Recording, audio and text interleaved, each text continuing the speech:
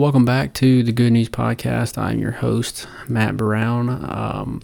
On this week's episode, we're going to be talking about and discussing proof that the Bible is real, that Jesus is real, and that everything that the Bible says is true. And this is all just based on things from the Bible and mainly through archeological things that I have just kind of researched over the past week and found that tie in with the Bible and with things that have been discovered today. So the first one that I want to talk about is the ratios of Noah's Ark. Some of you might have already heard this, that Noah's Ark, the kind of the outline. I think it's in the Ararat Mountains in Turkey. But we will I want to talk about the actual ratios and what according to the Bible, what it says it's going to be. In Genesis 6:15, when God is commanding Noah to build this ark, it says, "And this is the fashion which thou shalt make it of. The length of the ark shall be 300 cubits, the breadth of it 50 cubits, and the height of it 30 cubits." So I'm not sure how long ago this has been. I think it's been within the last 10 years. It was actually discovered. I think I don't even know how long ago, but I'm looking at this article and I don't know how long ago that this article has come out. But whoever is leading these archaeologists is doing an interview, and in one part of it, it says the ship is 515 feet long, which matches the biblical account of being 300 cubits. So it matches perfectly. So the second thing that I wanted to talk about also that would be proof that the Bible is true. And obviously that first one was from the Old Testament, and this next one is going to be from the Old Testament as well.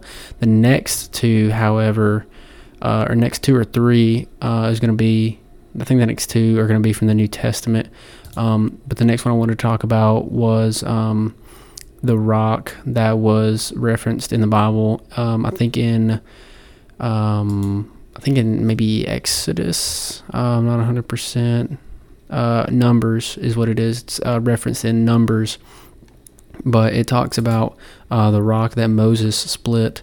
Just reading this part of an article, it says, "At Meribah, also known as Kadesh Barnea, in the southwest of the Dead Sea at the top corner of the Sinai Peninsula, is a geological oddity, an enormous 5-story high rock with a thin split down the middle, which some believe to be the rock referenced in the Old Testament."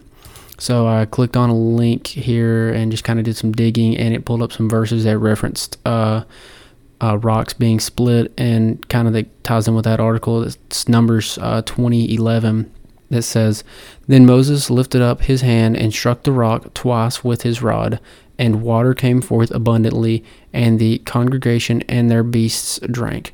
And this is talking about whenever Moses led the Israelites away from the Egyptians, from slavery, and they were out in the wilderness, and people were starting to doubt and kind of wish that they were even slaves again, because at least they would die being a slave instead of just out in the wilderness.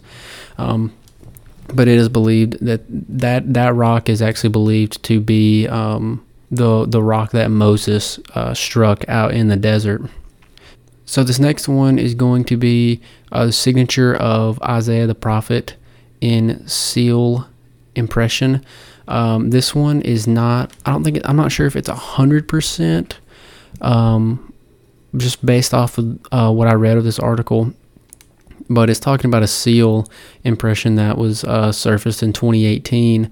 Says this one with the actual name of one of the most important Old Testament prophets, Isaiah. It nearly says Isaiah the prophet, but because there is little missing at the end, it's unclear if it actually refers to a personal name. However, one piece of evidence that suggests that the seal impression refers to the biblical prophet is a small piece of clay that archaeologists recovered in an area near Jerusalem's Temple Mount.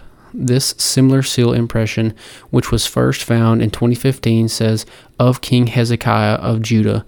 King Hezekiah and the prophet Isaiah are mentioned in the same verse 17 times in the Bible. So that one is talking about one of the main, like I said, just one of the main prophets in the Old Testament, Isaiah. He plays a big part, kind of on what we were talking about in the last two episodes, as far as prophecies and stuff like that. I don't think I read anything from Isaiah. The next one I wanted to read was about, it says Pontius Pilate seal ring. I'm not sure if I actually read this article before now, but I'm just going to go ahead and read it. And I know it might be a little boring if you're just listening, but the one that I'm saving for last is the one that is the most important and that you're going to want to stick around for. But the one talking about Pontius Pilate, this was discovered in 2018, as well as the thing that I just read about Isaiah. The name Pontius Pilate, obviously we know who Pontius Pilate is. He was the governor in Rome who basically turned Jesus over to the people to have him persecuted. Pretty much, like I said, the Roman governor who interrogated Jesus and then ordered him to be crucified has turned up for the second time in archaeological record. The first time his name and title were found engraved in a stone discovered in 1961 in secondary use at Caesar Maritima. Just a few weeks ago, scientists announced, like I said, this is in 2018, scientists announced that a seal ring excavated in the late 1960s at Herodium, a desert palace just outside of Bethlehem, also carried the inscription of Pilates. The inscription on the badly corroded ring was finally read using advanced photographic techniques. The copper alloy ring was probably not fancy enough to have actually been worn by Pilate. It was more likely worn by someone who was authorized to act on Pilate's authority and who would use the seal to create official communications. These discoveries, relatively insignificant and individually join with many other discoveries over the decades to give us a great deal of confidence in the historical details contained in the Bible. So, like I said, that's just another one of just a few things. Like I said, there's many other things, and you can honestly, if we're talking about proof and evidence, like I said, just go back and listen to my last two episodes. You want to talk about proof and things that were before our time, go back and listen to the previous episodes, and you can decide for yourself what is real and what's not, how accurate is this stuff. But like I said, you can just from today's time, you can look around and see that we are living in the last days. And like I said, I feel like that the previous episodes that I came out with is also, it kind of ties in to evidence just, here in the last 2 years, or in the last year. The last year and 2 months, it's February 24th. We've seen so many biblical prophecies come true and just lived out, and I would argue and say that we are just on the cusp of the rapture. However, if you want more proof on today's times, just go back and listen to my previous episode. Do some digging for yourself. Read your own Bible. Just even look at news articles and compare it to what the Bible says. And I think you'll honestly have your mind changed. So the next one I want to talk about is the actual physical Bible itself. The Bible was written, however many thousand, a couple thousand years ago, by 40 different authors who, many of them lived on different continents, never even met each other, and all basically said the same thing. All of it was accurate with no contradictions whatsoever. Because it's funny, actually in church last Sunday, my pastor was actually talking about the Bible and how it was real, and I was thinking, like, this is perfect, like this is exactly the sermon that I needed to hear. And he was talking about how how the Bible doesn't even contradict itself one time. Like, okay, maybe you might be able to slip one thing in there that contradicts it. Maybe. But you slip any more than 2, 3, 4 contradictions that goes against what other books say, then people are going to start to realize, okay, this is false. Like, this isn't real. But there's not one contradiction between those different authors that wrote the Bible. And even in the Old Testament, it all points towards the same thing. Even before Jesus came, it points towards the exact same direction. And by direction, I mean it points in how you can be saved and forgiven of your sins, and how you can go to heaven and have a relationship with God. And another thing that's really important to me while I was doing some digging as well was just talking about other quote-unquote gods on this earth, such as Buddha and Muhammad, to I guess you could say idols that's popular among people. But when Buddha died, he said that he told his followers to go and find the truth. What is the truth? So he obviously did not know the truth and what the truth was, because he was not God. When Muhammad died, he said he did not know the meaning of life. He didn't know the true meaning of life. However, Jesus said that he is the way, the truth, and the life, and that no one comes to the Father except through him. So I thought that was really important, that it kind of debunks those two gods especially. And I mean, just based off of the 10 Commandments, he trumps any other gods that we could possibly form up. So I thought that was a very important reference in this evidence that proves that Jesus is real, that the Bible is real. So the last and final piece of evidence that, in my opinion, is the most important is some people might think that it's a little not contradictive, but it may be like, I don't know, that's a little too good to be true, but in my opinion, I believe that it is true. So I was doing some digging, like I said, and I found a YouTube video, and it is a archaeologist, or like a biblical archaeologist or something like that, by the name, I think his name was Ron Wyatt. And he believed that he had actually found the blood of Jesus. And if I'm not mistaken, I think he said that he believed to have found it on the Ark of the Covenant, but don't hold me to that. There's a YouTube video. I'll see if I can put a link to it if you want to watch it.